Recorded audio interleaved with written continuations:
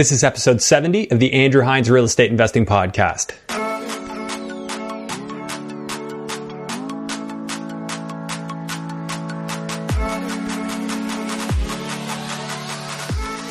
Welcome to episode 70 of the Andrew Hines Real Estate Investing Podcast. Today I have George L. Masri on the show. You might know George as the host of the Well Off podcast. He came on the show to talk about his real estate investing journey, and we specifically broke down one of George's case studies today. It's a fiveplex that he is just in the process of purchasing as of the time of the recording of the episode.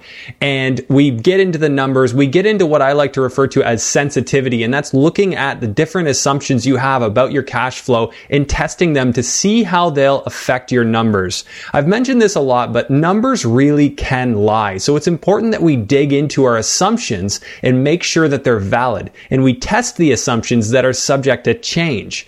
Things like maintenance, property taxes, and insurance can be a variable. Cities can change property taxes. They can reassess your values. Insurance policy rates can go up. I've seen it in the past year. I've seen rises of as much as 25% on mine. I've heard other people say that their increases are even more than that. So you need to be prepared, and this is why it's so important to have an abundance of cash flow in deals that you do. And it doesn't mean that you necessarily need to have cash flow on day one, but you do need to have a plan. And this is just my personal opinion. This is not advice. This is how I conduct my business. And of course, it's up to you to decide for yourself how you would like to proceed. And of course, speak with your investment advisors and what have you. But I just thought I'd share my 2 cents. And we really did dig into it in the episode with George here to talk about this specific deal and how he is making it work and how many different ways he can make it work. So he's got his plan A, he's got his plan B and his plan C, and there's several different things that he can do. He's okay with this deal taking a few years if it comes to that. It does seem like it's a pretty interesting opportunity, and I'm excited to see how it turns out for him. Given the nature of the numbers of this episode, some of you who haven't been following the podcast for long might not be able to follow along with all the numbers. If you do find yourself having trouble, please make sure that you go to my website, andrew-hines.com/cash flow, and you can download my cash flow analyzer spreadsheet so that you can actually sub in these numbers yourself and see how they're calculated. You can learn about cap rates. You can learn about debt coverage ratio. These are fundamental numbers in a real estate investor's toolkit, and it's stuff that is very important to get comfortable with using. As always, I'd just like to ask you a quick favor that if you have not already done so, please rate and review this podcast. Please like, subscribe, and hit the notification bell on YouTube. And if you think this episode or this podcast might benefit somebody else, please share it with them. It'll really help it grow, and I'd really appreciate it. In some other news, I just wanted to make a comment very quickly about the situation going on in the world right now. As of the recording of this, it's June 12th, and what I've really noticed is, and I've said it on a couple other podcast episodes, but free thinking and free expression seem to be the new counterculture these days. I've seen a lot of bullying. I've seen a lot of groupthink and some pretty crazy stuff going on. Right now, as of right now, there's an occupation in Seattle, Washington. There's a special area of the city that's been taken over by Antifa, and it's basically an insurgence. They're calling it a free zone, technically outside of the U.S. Of course, it's not officially recognized as that. We just had the city council in Minneapolis unanimously elect to disband the police force and institute their own city-run department. No one really seems to know what that means. And to me, there's just a lot of knee-jerk reaction going on to a lot of situations, which I'd really prefer not to get into the details of. But my point here is there's a lot of emotion involved, and there really is due process that's supposed to happen when you make these kind of changes. LA cut their police funding budget by $150 million, and they've already seen crime spike. I want to come out here and say that I strongly support our police force and everything that they do. There's a lot of very, very wonderful people that are police officers. Of course, there are many bad apples too, but our system is in place to weed those people out over time, and we need to stay the course. That's my opinion. Of course, I'm always open to reform. I'm always open to investigating further and finding out where there are problems. But I stand firmly for our police force and for the good people that work to protect our communities. And I just want to ask you, it's very, very important to please continue to challenge ideas and stand up for what you believe is right. Guys, I know this is a little bit tangent to real estate discussion, but our world is at a very critical turning point right now with everything that's happened with COVID and now into these race riots. Yes, they are riots. They were riots. 18 people died so far, in addition to George Floyd. including 8 Black people, which were not mentioned or covered on the news. And I just find that incredibly hypocritical. I think every one of the people who died in those riots needed to be recognized. And I just see media misconstruing things right now. And I just, again, really want to ask everyone who's listening to this podcast, please make sure that you are standing true to you. You are standing true to what you believe in, what you know is right. Because I really, really do think everything happening right now is going to be remembered in history. This is a very, very pivotal moment. And just my opinion, I wanted to share that. I've kept mostly silent about my feelings and thoughts about all this stuff in recent podcast episodes because I don't want to detract. However, I did just want to say that. And without further ado, thank you so much for your continued support, for continuing to listen and watch and share this podcast with your friends and family. I love that people are doing that, and I love to hear all your feedback and the people that it is helping. So thanks so much. Please enjoy episode 70 with George L. Masri. Hello and welcome to the Andrew Hines Real Estate Investing Podcast. I have George L. Masri. I think I said it right, but you can correct me if need be. No, that's How you doing? Right. All right. Well, thanks. Thanks for coming on the show. You recently had me come on and talk about social media on your show. And so now we're having you on mine, and we're going to talk about real estate and what you're up to. So, George, I'm sure plenty of people are not familiar with you. So could you just tell us a little bit about yourself? I guess I'll start off by saying that I'm a realtor and investor.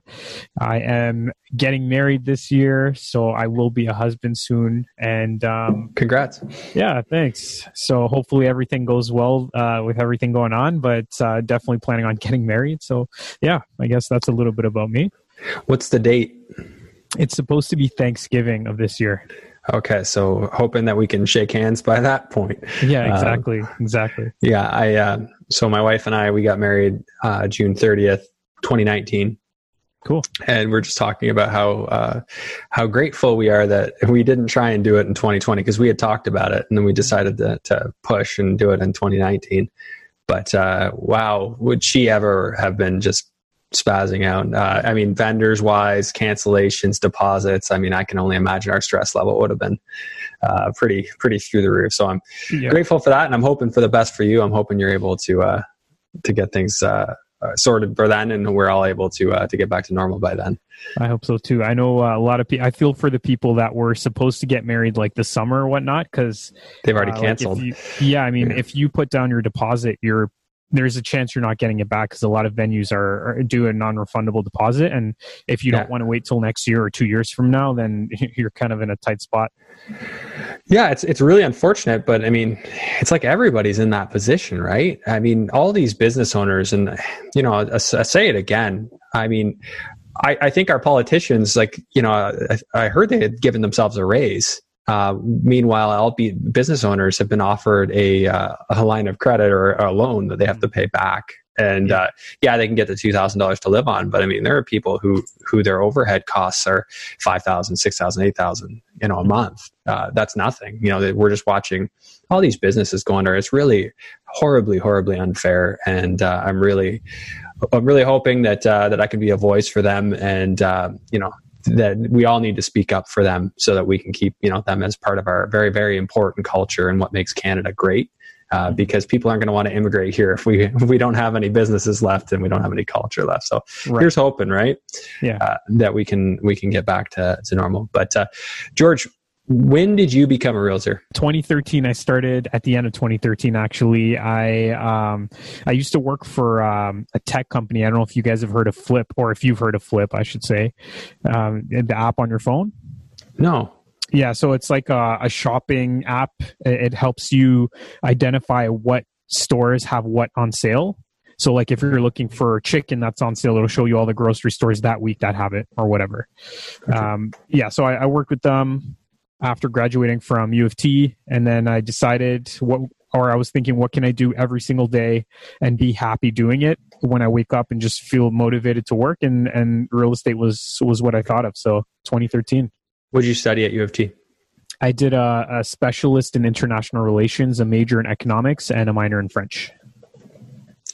An economics major. Yeah, don't ask me about economics. I don't remember much.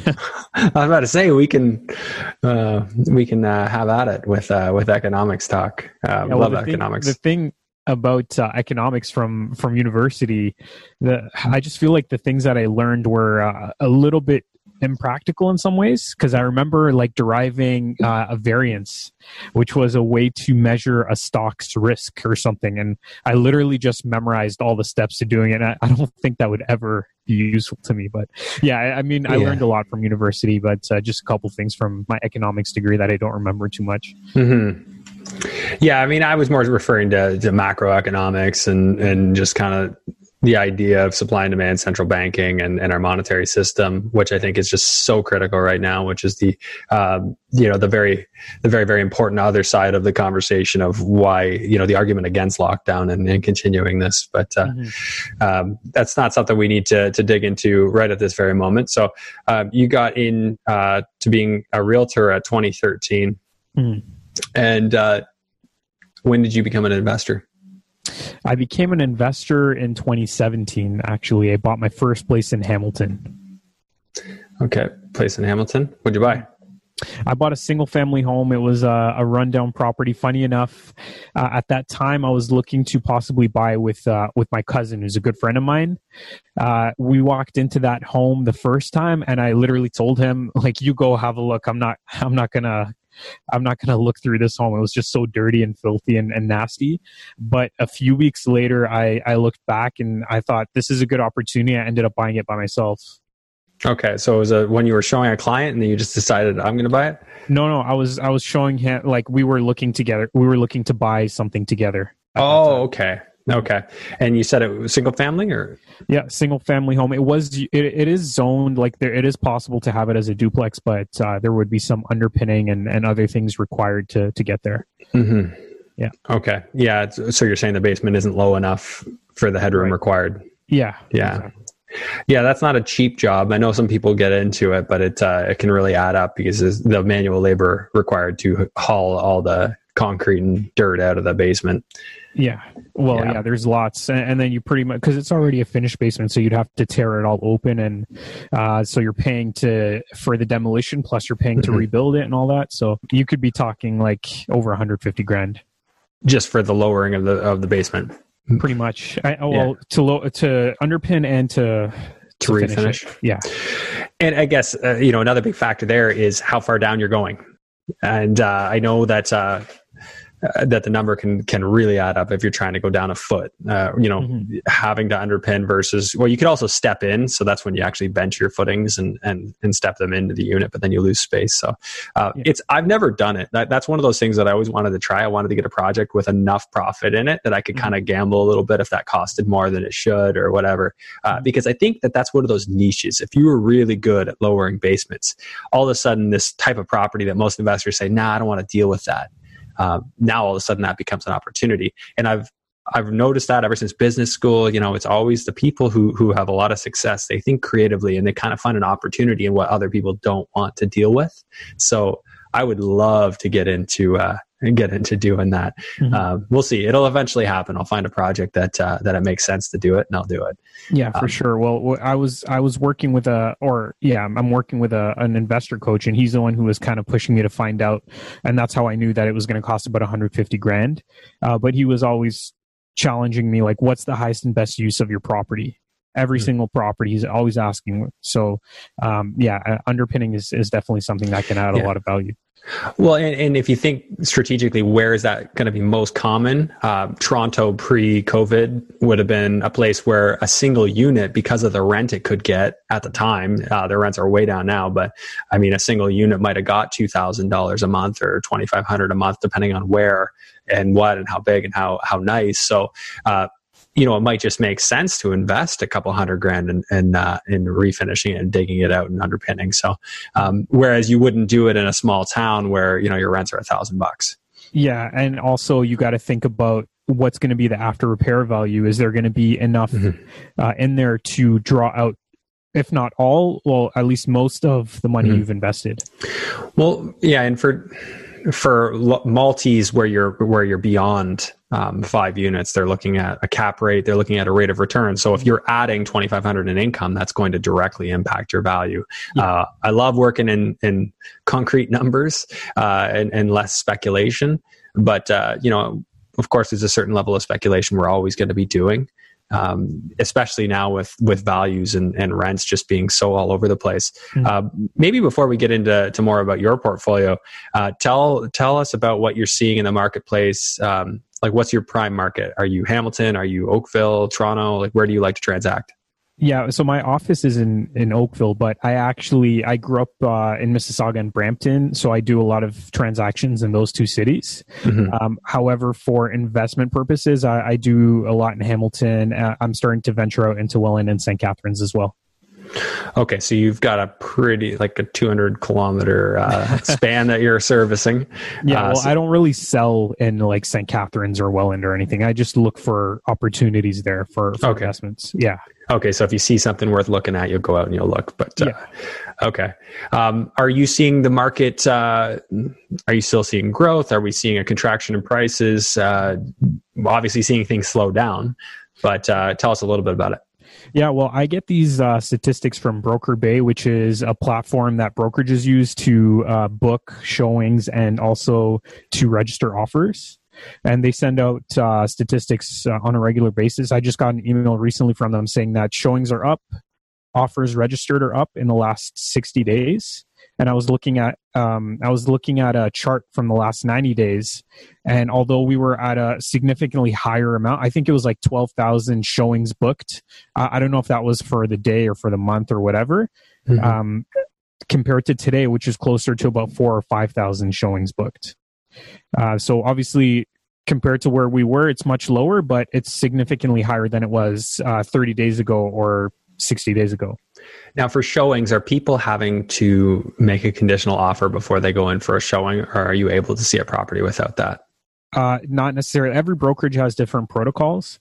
I booked a showing recently where the agent sent me a form to sign and have the client sign as well to indicate that we're not feeling ill, or we haven't traveled.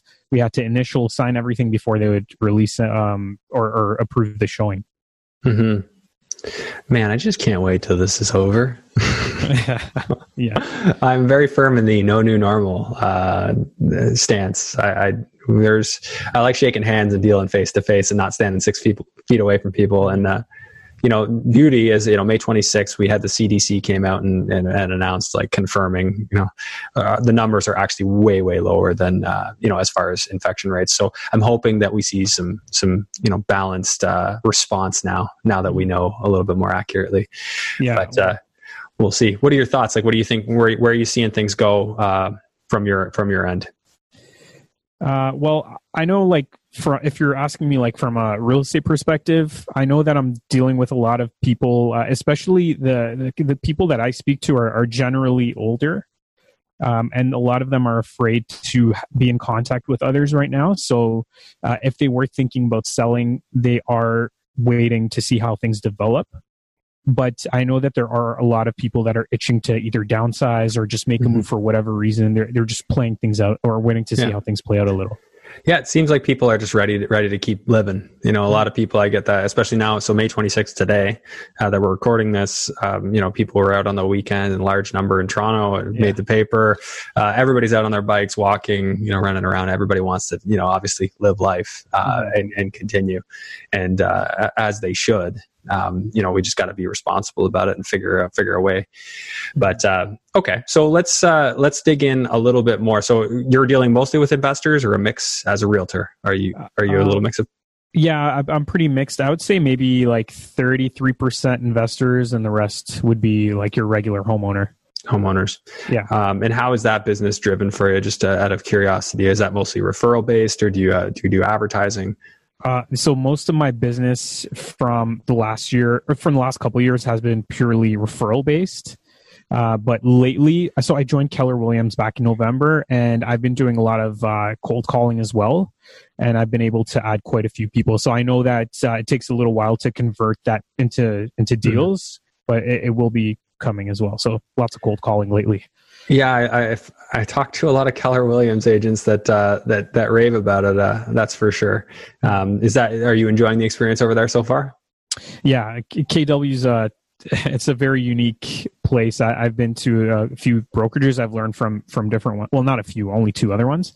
But the people at Keller Williams are pretty awesome.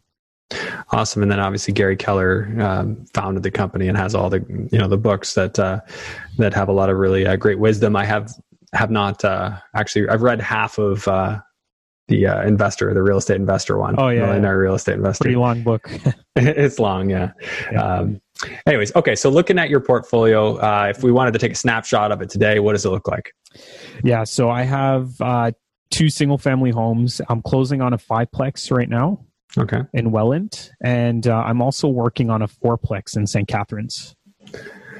Okay, you got a 5-plex and going to be closing on a 4-plex, or you're hoping to closing on the 5-plex. I'm working on towards that 4-plex. Okay, yeah. So closing on that 5-plex.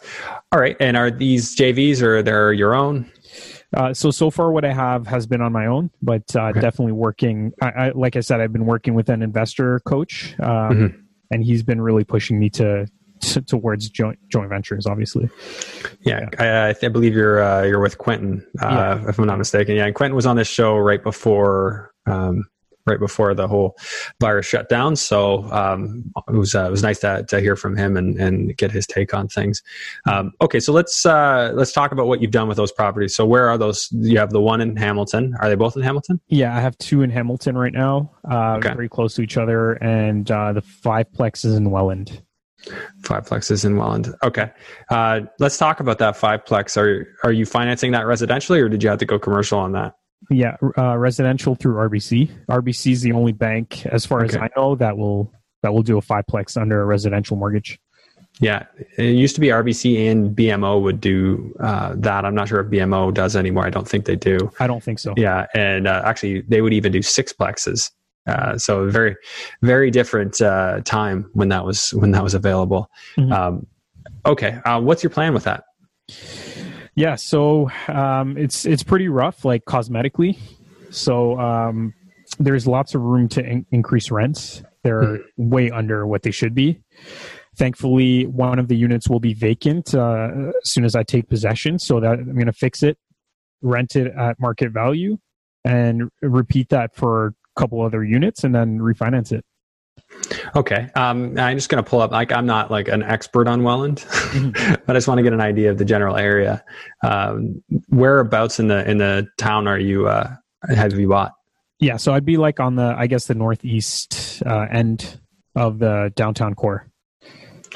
Okay. So the river, I'm trying to think of where the library is, or the courthouse is where, So with respect to the courthouse, north of that, or? Good question. I can't tell you that I'm a complete expert on the bridge, everything the main bridge. You know the bridge, right? Yeah. So like I said, it would be pretty much northeast of there. It's the northeast of there. Okay. Yeah. So and from what I've been told, north is kind of better in Welland. Is it not? Yeah. Yeah. So as far as I know, like if you're close to the hospital, so if you're along like 6th Street, 5th Street, whatever, that you're going to get a lot of like C or D tenants. Okay. Yeah, so it's best to try to avoid that. But Welland is a smaller town; it's about 55,000 people. Mm-hmm. So yeah, it's obviously growing and changing right now. Yeah, like even bad areas, you'd hope they'd come around as long as there's a reason for people to come there. I like its proximity to a lot of things. I think Welland's good in a lot of ways. So, which we'll get into your thoughts on that. As well. But tell me about the building that you bought. You said cosmetically it's rough. That means structurally it's sound. What is it? Is it a purpose built, or is it a house that was chopped up? Yeah, no, as far as I know, it was a purpose built 5-plex. I did a lot of research with the city of Welland. So it was built in the 50s. And I have the floor plans. The layouts are pretty good. One of the units is 1,000 square feet. 2 of the units are about 750, and then I have a bachelor that's about 550 square feet, and the last one's about 800. Okay, so like 750 on average square feet? Around 750. Okay, and are they like one? You have one bachelor, you said. One beds and 2 beds otherwise, or? I have 3 1-bedrooms and 1 2-bedroom. Okay, and the 1 bachelor. Yeah. Okay. Let's just kind of break down how you think those rents will go. So you got the bachelor, which you said is how big roughly? About 550 square feet. 550 square feet. And what do you figure that'll rent for at market? So it depends on what I do to it, but I plan on like fully renovating it. So I'd say probably around 9 to 950 a month plus hydro. Okay, so if you're doing 900 a month on that, what do you have to do? You got to do quartz, or do you just got to tidy it up? So I would probably put in a new kitchen, but I would go with like an IKEA kitchen. You can get an IKEA kitchen for like $1,000. Oh, so it's really small then. The kitchen? Yeah, because like $1,000 even at IKEA is still relatively a small kitchen, I would think. Well, honestly, I learned this from another real estate agent. He told me about these IKEA like pre-built cabinets that they have. They're not in their kitchen section. You have to kind of I forget what they call them, but yeah, you can get like a full regular sized kitchen with upper and lower cabinets. It comes with a wooden countertop and a sink for about $800. Holy crap. Yeah. Oh, that's ridiculous. Okay. So yeah, that's dirt cheap. So you don't need to go over the top. Would you replace the flooring in the unit? Yeah. Go with vinyl. So I've got a spec sheet that I've prepared, and I've got all the materials in there that I'd be using. But yeah, okay. Vinyl flooring. So vinyl flooring, are you going to like replace the tub and backsplash and toilet, or leave all that stuff alone? I think I'm going to try to avoid replacing the tub if possible. Like anything like that requires a lot of labor. If possible, if it's in decent shape, I'll avoid it. Maybe just get it refinished. Bathroom, probably just change the floors and vanity. And yeah. The thing that's going to be a little bit more expensive to do will be wiring. So putting in, I think some of the units, based on my home inspector, he said that they have sub panels, but the ones that don't, I'm going to have to get them rewired, put in a new sub panel, and maybe do some plumbing too. Okay, so you told me that the tenants are going to pay, they're paying their electric, right? No, they're not. They're not right now. It's all inclusive. Okay, so what you want to do is separate the utilities then? Just the hydro, yeah. Okay, yeah, so everybody, is it a boiler system for heat? No, it's actually a furnace. So forced air furnace. Yeah. Like one of those gravity furnaces? I don't know. It's just a massive old furnace. It looks like it's from the 80s or something. Are you replacing that? I will eventually. If it's going right now, then I'll leave it. But, okay. Yeah. All right. So you've got batch, one bed, and then a 2-bed. Mm-hmm. And what do you think those 1 beds are going to go for? Yeah. So I did a bit of research myself. I also reached out to a property manager that I work with in the area. And based on what I see, 1 bedrooms will go for about $1,100 a month plus hydro, maybe even a little bit higher than that. Okay. And what would... like, just so people know, like a lot of people like ask me like, oh, what's a fair rent? And I have my responses that I tell people, but what would you tell them if they wanted to do their research and find a fair rent in an area they're not familiar with? Find a property manager. Ask them if you have a relationship with them, they'll get back to you. They'll just give you an answer. Awesome. Yeah. So that's one of the things you could do. The other thing you could do, even easier, go on Facebook Marketplace, see what people have ads up for. It's not a be all and end all. Like sometimes people will over advertise, but I believe you can see number of views on an ad. So if you could do that, I mean, people don't look at ads that don't make sense. So, if the price is within reason, they'll probably have a bunch of views on it. But that's a good point to start at. And then, of course, make some connections, call some property managers, and you can certainly take it to the next step. For sure. The thing I would say, though, about like looking on Facebook Marketplace or Kijiji or whatnot, you want to try to be mindful that just like in real estate sales, a lot of times when you talk to someone who wants to sell their home, they'll say, well, these homes on my street have listed for this price, whatever. But the list price and the actual sale price, or in this case, the rental price, it can differ. So make sure you have multiple sources. Oh yeah. And I don't take that, in a literal sense, but I'll look, if I don't see anything listed for under 1,700, then that's a pretty good indication that my rents are at least that. Yeah. Whereas if you see one outlier that's a bunch higher than a whole bunch of other lower ones, then now you got to start digging deeper and asking more questions. Yeah, exactly. And from my end, I have access to the real estate board too. So if any listings were on MLS, I can see that, but that isn't always the best indicator, because I think property managers do a better job of renting out homes than realtors do. Yeah. Oh, yeah. In general, I would say so. Yeah, because that's what they do, right? They're specialized. Yeah. They're just going to know more. Another reason to get out to meetup groups when those resume or do the virtual events, and I really need to get back on doing that. Figure out a way to do our Greater Hamilton meetup virtually, because then you can talk to other investors and you can figure out what they're doing real time. Hey, we just rented ours out for this. Okay, great. Add it to the knowledge bank. Now I know. Yeah. Okay, so 2-bed. What are you thinking? Well, the 2-bedroom is actually in the basement, so I think that's going to kind of lower the price a little bit. But I would say probably like 11 to 1200 as well. Yeah, let's just say 1100 to be conservative. Yeah. So 2-bed basement. High ceilings down there? Yep, it's got high ceilings. Okay, so you're anticipating doing wiring, IKEA kitchens throughout on all the units? All the units are going to look the exact same. Okay, vinyl floors. Mm-hmm. And lighting fixtures and a couple other things, or no? Yeah, pretty much like basic finishes. I'm not going with anything luxurious or whatnot. Okay, what's your budget for all those renos? So if I'm not doing electrical and plumbing, it's going to be for just cosmetic stuff about 15,000 a unit. 15,000 a unit. Okay, so on a low end, we're thinking 15,000 times 5, 75,000 on the high end. What do you think? On the high end, if I'm doing everything, sub panels, all that, it's about 30,000 a unit. Okay, so that's quite the difference. Yeah, for sure.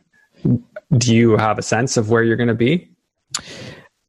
So I guess it depends, because I will be. It depends how things play out, but I'm leaning towards kind of the 15,000 if I'm doing this on my own. So okay, yeah. You are doing it on your own, are you, or do you have a partner on that? Right now, I'm doing it on my own. I'm still open to working with someone. So okay, we'll see. When are you closing? You said relatively soon. Yeah, June 4th. June 4th. Okay, so you already have your mortgage lined up. You're ready to go. Okay. Yeah. All right, let's dig into some numbers. So, what's your purchase price on that one? I originally got it under contract for $475, and then it was later reduced to $445.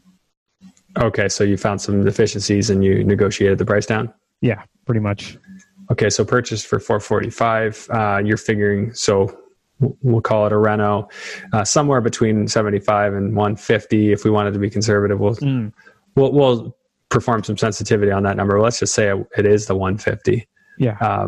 In a worst case here. So if we do, so purchase plus renovations, and I'm assuming that would probably cover your carrying costs in there too, or would that be on top?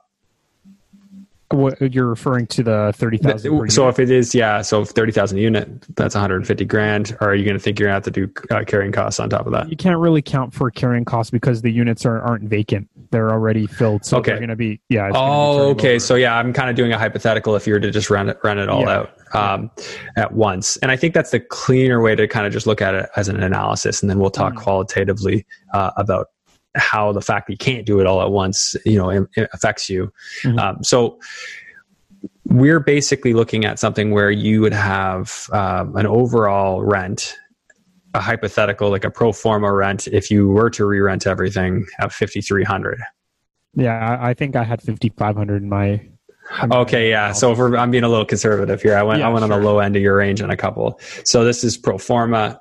What is it at now? So one's vacant. Which one is vacant? It's not vacant yet. It's going to be vacant as of June 1st. But the rents right now are $3,850 a month. $3,850. Okay. Yeah. So we won't bother getting into the unit breakdowns, but okay. So let's just pull up a cash flow sheet here. You're going to make me pull up my cash flow sheet just to make sure I get everything right. Yeah. Well, I'm just, curious, like just perform some sensitivity, see how things change if we change our numbers. I just got my cash flow sheet up here, and anybody wants a copy of that, you can grab it from my website, andrew-hines.com. And if you do grab that sheet, just know there are some hidden cells, so just unhide them. And it'll allow you to access vacancy and all that stuff. Okay, so what would your taxes be on that place?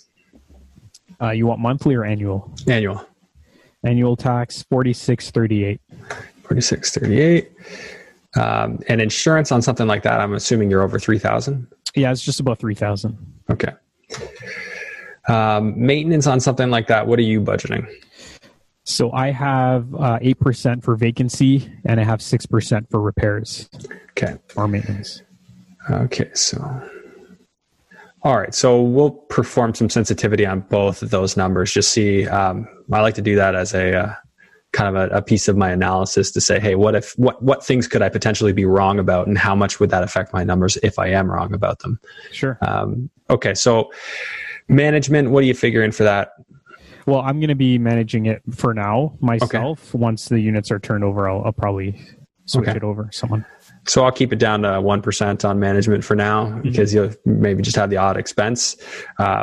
Okay, so in terms of utilities, what do you figure did you get some utilities bills to confirm? Yeah, so it's not an exact number because obviously it depends on the month, but on average, I have about $770 a month because it's all inclusive.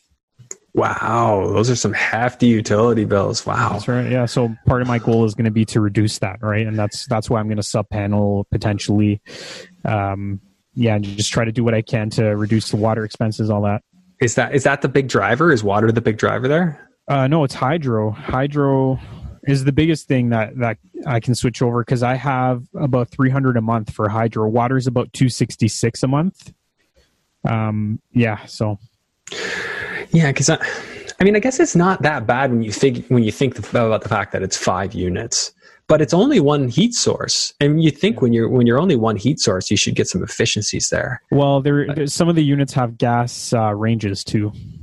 Gas ranges, okay, which shouldn't really cost you that much. I'm wondering if there's some older appliances that might be drawing more electricity or something like that. I feel like you can get that number down. Yeah, most likely. I'll dig into it a little bit more once I take possession. Yeah. In context, it's really not that bad because it's 5 units. I have to put it in context. We are spreading that over a 5-unit building. Okay. And what do you got for a budget for snow removal, grass cutting, garbage removal, any of that stuff? Well, I haven't really put too much. I think right now one of the tenants, it's part of their lease. They take care of that. Mm-hmm. I have to figure out a little bit more. Yeah. Yeah, one of my properties I pay $1,200 a year, so $100 plus tax a month, and that covers me for snow removal and landscaping. It's a really small property though. Mm-hmm. But I think you'd probably be able to get that kind of a deal in Welland, like $100 a month to take care of it. So even call it $1,300 a year, including tax, or maybe ballpark in there. I think that's definitely doable. Mm-hmm. Okay, so now what's your? You said your purchase price was $400 and change, $445. $445, yeah. Okay, so $445. Plug that in.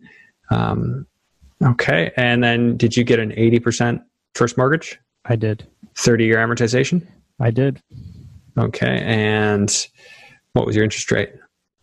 So it's prime minus 0.5. Prime minus 0.5, and prime right now is 2.95, right? No, it's 2.45. Oh, okay, so you're 1.85 then? 1.95. 1.95, sorry. Yeah. My math. So here's the thing about RBC. When I first started the mortgage app, the prime rate was 3.95. It was a spread on prime though, so prime kept dropping and you kept benefiting from the drop. Yeah. However, one thing I learned about RBC throughout this process is that they don't adjust the monthly mortgage payment based on the prime rate. Instead, the payment remains the same. However, it impacts your amortization period. Yeah, and I believe that's the difference between variable and adjustable. So I believe you have to get an adjustable, and I could be wrong on that. It's, I'm not in tune with the mortgage world as much as I once was. But adjustable would be the one that the payment would actually change. So when I was with Scotiabank on one of my mortgages, when prime rate changed, the payment actually changed. Mm-hmm. But all of my variable rate mortgages now, the payment stayed the same. I'm just paying off more every month. Right.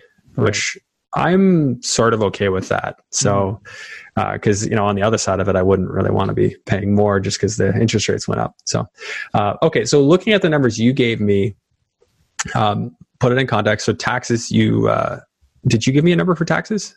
I did, yeah. Yeah, the 4638. Okay, yeah. Just making sure I didn't have that number left in there from before.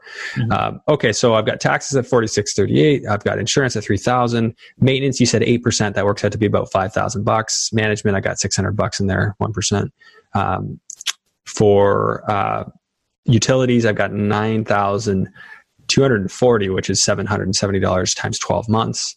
And then snow and grass, I've put in $1,300. So cap rate, I've been talking about cap rate lately, and cap rate for people who aren't familiar. Of course, you can always Google it, but if you're familiar with what your net operating income that is, that's just operating income divided by your purchase price, comes up with that percentage. So cap rate of 7.78 is pretty solid. I mean, in Toronto, people were seeing like 2% cap rates at one point, 2.5. So that's pretty good. I'm seeing a cash flow on this building for you of $1,578.60. Now, are you talking about without the debt service? I'm seeing that with, so based on 50, so that's based on potential rents. Okay. Yeah. Yeah. So that's what it could be. However, if we focus on what it is currently, you said it's at 50. So that I just gave you guys what it would be if it was the pro forma, what the potential rents are. If we go based on the current rents, then you are getting, well, the only thing that would have changed, so we based our maintenance and management on the percentage, so those numbers actually decreased a bit, but your cash flow would be $375 as is. Pretty much, yeah. Okay, so some of the variables we'll talk about in a second. I'll get into that. Well, one, what kind of renovation do you have to do? Like, so you're figuring. So we said 150,000 to do all that stuff, and if you do that, you can get the hypothetical rent. So let's look at it as two different scenarios. Okay, so in the renovation scenario, I'm just going to go ahead and add in the money to renovate. So let's say it was 150,000. Let's see, would you try and BRRRR that if you did do the renovation? 100%, yeah. So you would end up BRRRRing it. So if you didn't BRRRR it, let's just say assume that your appreciation stays at around 3%. I know it's been more, but we're going through some weird times right now. So if you didn't BRRRR it and you ended up putting in that 150,000, you'd have a return around 16%. So it's not going to be as good. The key there is going to be able to, being able to go back and pull that money back out so that we're calculating a return on a smaller amount. Because it looks like you had to put in approximately, off the bat, you're putting in about 100,000 on this. Is that right? Yeah, pretty much. Yeah, so 96,000, and then if you add 150 on that, you're in for 246,000. So you're going to want to be able to pull that money back out to increase your return. So say you could pull out 150, then what that's going to do, if you can pull that 150 right back out, then that drives your return up to 43%. And that's in that hypothetical scenario of you getting all those units rented out for the top dollar we're talking about, getting $5,300 a month in total, or maybe even a bit more. But when you're getting into 40+% returns, you're doing something right. Exactly. What do you figure your value would be? Like, what if you did that 150 in reno? Let's say it does cost that much, and you get those renos up. Like, you're buying for 445. Where are you going to be at the end of that? Yeah, so that's a bit of a challenging part because we're in a small town. So I haven't to this point I haven't come across any fully renovated fiveplexes in town. A lot of them are in decent shape, but like if I were to, because it is a fiveplex, I could get a commercial mortgage. So if I were to base it on a cap rate of about 5%, which is what I'm seeing in that area, okay. The numbers are pretty ridiculous. Like I think last time I checked, it'd be worth over 800,000. And personally, I would go that route. Like, especially if you don't have a gun to your head, you can leave the money in there. Work your way through that commercial application process. It takes longer. It could take several months to go through an application. But if that gets you a brand new mortgage that you can keep long term, if you're planning on keeping the property, it might just be worth it. Especially to get access to that money. So, say hypothetically you did get the 800,000 appraisal times 0.75, they wouldn't give you 80% unless you went CMHC. So that would be 600,000. So you'd basically have a perfect BRRRR at that point. Because if you're doing 445,000 purchase plus 150 reno, that equals 595,000. 600 would be your pullout if you got an $800,000 appraisal. And so you'd more or less be in for zero. You'd have, pretty much. Like I'd have like 20 grand in or whatever. So So in that type of scenario, now your return is off the charts. Now, of course, if we're adjusting our mortgage in that scenario, then you're going to be things are going to change a little bit. So I can even run that scenario here one more time.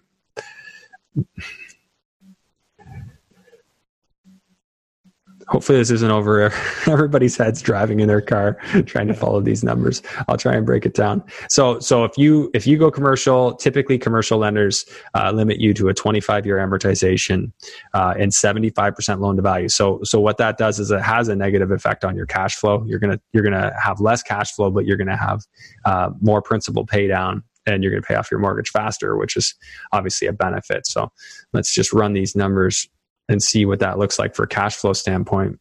Your interest rate's probably going to be closer to, say, 3.5%, maybe even closer to 4% if you go that route. But let's say 3.75% because commercial is a little bit more expensive. Yeah, I think you're going to end up probably not pulling out the full amount, because if it was a full 600, you'd actually have negative cash flow, like negative $200 or something. So, again, that's only one scenario. So you could look at, like, for instance, with commercial lending, you can actually insure it with CMHC, and then you can amortize it longer. So instead of 25 years, if you would be able to even just keep the loan to value the same and amortize it over 30 years, now all of a sudden CMHC goes even higher than that. They'll go to 50 years, I've heard. Yeah. So, but I mean, there's a diminishing return there after a certain amount. It doesn't really increase your cash flow that much. But say you went to 40 years, you could increase that cash flow to $500. So there's definitely some room to play around with the numbers. And I encourage anyone listening at home, grab the cash flow sheet, play around with it, see the different scenarios, what it looks like if you change your amortization, change your interest rate, change your loan to value. And then, of course, sensitivity on your other numbers. So we've said that you would have, let's just look at cash flow without looking at, refinancing. So basically we said 8% maintenance. Well, that's $5,000. Well, say something comes up. What if you end up at 15% maintenance? Well, that would take your cash flow down from 1,500 down to 1,200 a month. So, I like to just perform sensitivity on that kind of thing, and vacancy, like what happens if you have a bad year, maybe instead of 8%, it's 15%. Again, that's taking your cash flow down a few $100s. But if we're talking cash flow of $1,500 a month, then you've kind of got some room there. So, yeah, it'll be interesting to see what you do with the place. Are you okay leaving money in there if need be? I don't want to leave too much. Like I don't want to leave 150 grand in there. But if it ends up being a little bit, then I'm perfectly fine with that. Okay. So what's your game plan with it then? Like what are the time frames? When are you expecting to refi? How are you expecting this to play out? Well, obviously the sooner the better if I can refi, but if it ends up being like a 3 to 5 year project, then I'm okay with that. I do have a long-term mindset. So that's the expectation. If it ends up being done sooner, then I'm perfectly happy with that too. Okay. Well, I mean, the big variable I see in your plan is tenants and when they leave. Yeah. And also the LTB reopening, right? Yeah. Are the tenants there right now all paying? As far as I know, yeah. I know a lot of them are like on assistance or pension or whatever, so they're getting government checks. So what's your thought if the rest of them just say, hey, I'm not going to leave? Doesn't that mean that you're going to be leaving money in there? If they don't want to leave, well, there are options. I can pay them to leave. There's all sort of, it would be worth it to pay potentially, depending on how much, for a tenant who doesn't want to leave, and then just renovating that unit and changing the rents. Yeah. So you can, I agree with you. It's not that I don't agree with you, but I mean, if you're in that scenario, the as is scenario, currently $3,850 a month is your rent. You're cash flowing, not a lot, but you are cash flowing. If you get that one unit turned over and you increase your rents by $300 or whatever it is, probably like $400 or $500. Yeah. So, then you just add $400 or $500 to your cash flow. So, it's not that painful to wait if you have to. Mm-hmm. The problem is, you are going to be leaving money in the interim, right? So if that one unit turns vacant, you're going to put $30,000 into it, or $15,000 to $30,000 into it, and then that money's just kind of got to sit. And then because you're not going to refi after each renovation, right? You're probably going to want to wait until the end and refi all five together, right? Well, that's the cool thing about working with Quentin. He helped set me up in a way where I have access to lines of credit. So if I wanted to go for that $30,000 renovation, I can, and whatever interest I pay from the line of credit will be covered by the property. Right. It's just a matter of like just figuring out exactly what strategy I want to go with, and just being a little bit careful because of the times right now and not over leveraging. Yeah, and I got that. So did you like apply to like Scotiabank and get some unsecured line of credit or something like that? Not just Scotiabank, but a bunch of banks. Yeah. So I got. So you just went to all of them and got a bunch of lines. Yeah, I've heard of that strategy. You just go out the same day and you just go apply to every single bank for an unsecured line. Hey, if each one gives you $10K from the big 5 banks, that's $50,000. Exactly. Yeah. Key thing there to note is that you got to be careful with your credit, because if you overextend those past 75% of their limits, it will have a negative effect on your credit. Yeah, I think it might even be less than that. I don't know what the exact number is, but yeah, you definitely have to be careful. So I've been told by Equifax that it was 75, but keep in mind, if you're at 75%, when your interest calculates and adds on, you're over 75. And then it reports that you're over. So then it's going to start bringing your credit down. So you want to be careful. Like I try and keep mine no more than 70 if I'm using it. Yeah. Well, the other question that I was wondering is, so is it your credit for that specific line of credit, or is it the total credit you have available? Like, let's say, do they factor in the credit cards you have with them and whatever else? I'm sure they do both, but I would be hesitant to say that you're good to go on one to max it out if the rest aren't. The way I understand it to be is that it's per line. So if you're over 75% at any point in time, when the interest calculates or not on a single line, my understanding is that has a negative effect. It would be great if it's what you're saying, where if it's just all of your unsecured credit, as long as you're under 75%, hey, that'd be fantastic. So great question. I'd love some clarity on that too.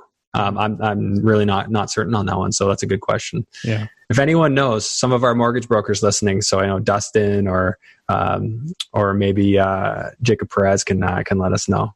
Yeah, that'd be awesome. Is there any sort of wisdom that you'd like to share with somebody? I know you're taking the deep dive, right? And I know, working with Quentin's probably helping with that you're it's giving you that push. Talk to me a little bit about the coaching and what you'd recommend to somebody and how worth it is, or if you would recommend it. Yeah, I've worked with coaches in the past in my real estate business, like to help me with sales and stuff. And there was good value in it, but I always felt like it wasn't fully worth what I was paying. But working with Quentin has been worth every penny. Honestly, he helped me totally transform just my investing, helped me advance so much and put the systems in place. And I would really, really recommend, if you are serious about investing and you're ready to take action, work with a coach. Yeah, you got to be ready to take action. If you don't do anything with it, you won't get the value out of it. Oh, for sure. Yeah, you got to be ready to hustle and be hungry. That's the key, and no excuses either. Yeah, exactly. And because like working with Quentin, he gave me a lot to do. Like the first couple weeks, he would tell me like, do this. It was like, I'm sure a lot of people would feel overwhelmed, and I felt that way too at times. But I just did it. I spent the time, I committed to it, and it was so worth it. So what are your highest value activities as an investor now? Now that you've been going through the coaching, what are you seeing as like really high value activities? Yeah, well, since I'm being coached by Quentin, I'll just repeat what he says. He talks about finding deals, funding deals, and I forget what the last one was. I think it's the operations part, right? Yeah, probably. Or refinancing, one or the other. Yeah, so like finding, either you work with someone to help you find a deal, or you do it yourself through marketing campaigns or whatever else. Funding, so either you're setting yourself up to qualify for mortgages, or you're working with a partner, finding partners that are going to do that. And I don't know what the last one was. Sorry, I forgot. It's bugging me too, because I should know it. I should know what it is. But so those are obviously big. And then you've just going to the different banks and getting set up with those lines. That's huge. Now you've got access to that capital. What I found out at Scotiabank is that they would actually convert credit cards into line of credit space, because I had some credit cards with them. I was going to close them, and they're like, "Oh, do you really want to close them? You can just convert them into a line." And I basically assembled a whole bunch of credit cards into a $50,000 line of credit. Wow, I had no idea you could do that. That's awesome. Kind of cool. Apparently, the other banks don't allow it, but they do. And I found at the time they were really, really aggressive at giving unsecured credit. They would constantly send me emails with an offer. Hey, here's another $20,000 credit card. I'm like, great, my line of credit just went up $20,000. Wow. So it's useful stuff, right? Yeah. And one thing that I will share on that, so I started applying for these lines of credit before COVID happened. Mm-hmm. Now that I think about it, if I had waited or procrastinated a little bit, I wouldn't have been in this situation, because I don't think it's as easy to get credit right now. No, they're tightening up. You see it happening. There's a couple of rule changes here and there, and why wouldn't they, right? They're kind of being conservative because they know there's a good chance that, you know, market goes down. This is unprecedented what's happened right now. I mean, we're all just kind of acting like it's normal, but I mean, we've shut down an economy. There's nothing normal about that, unfortunately. So yeah, exactly.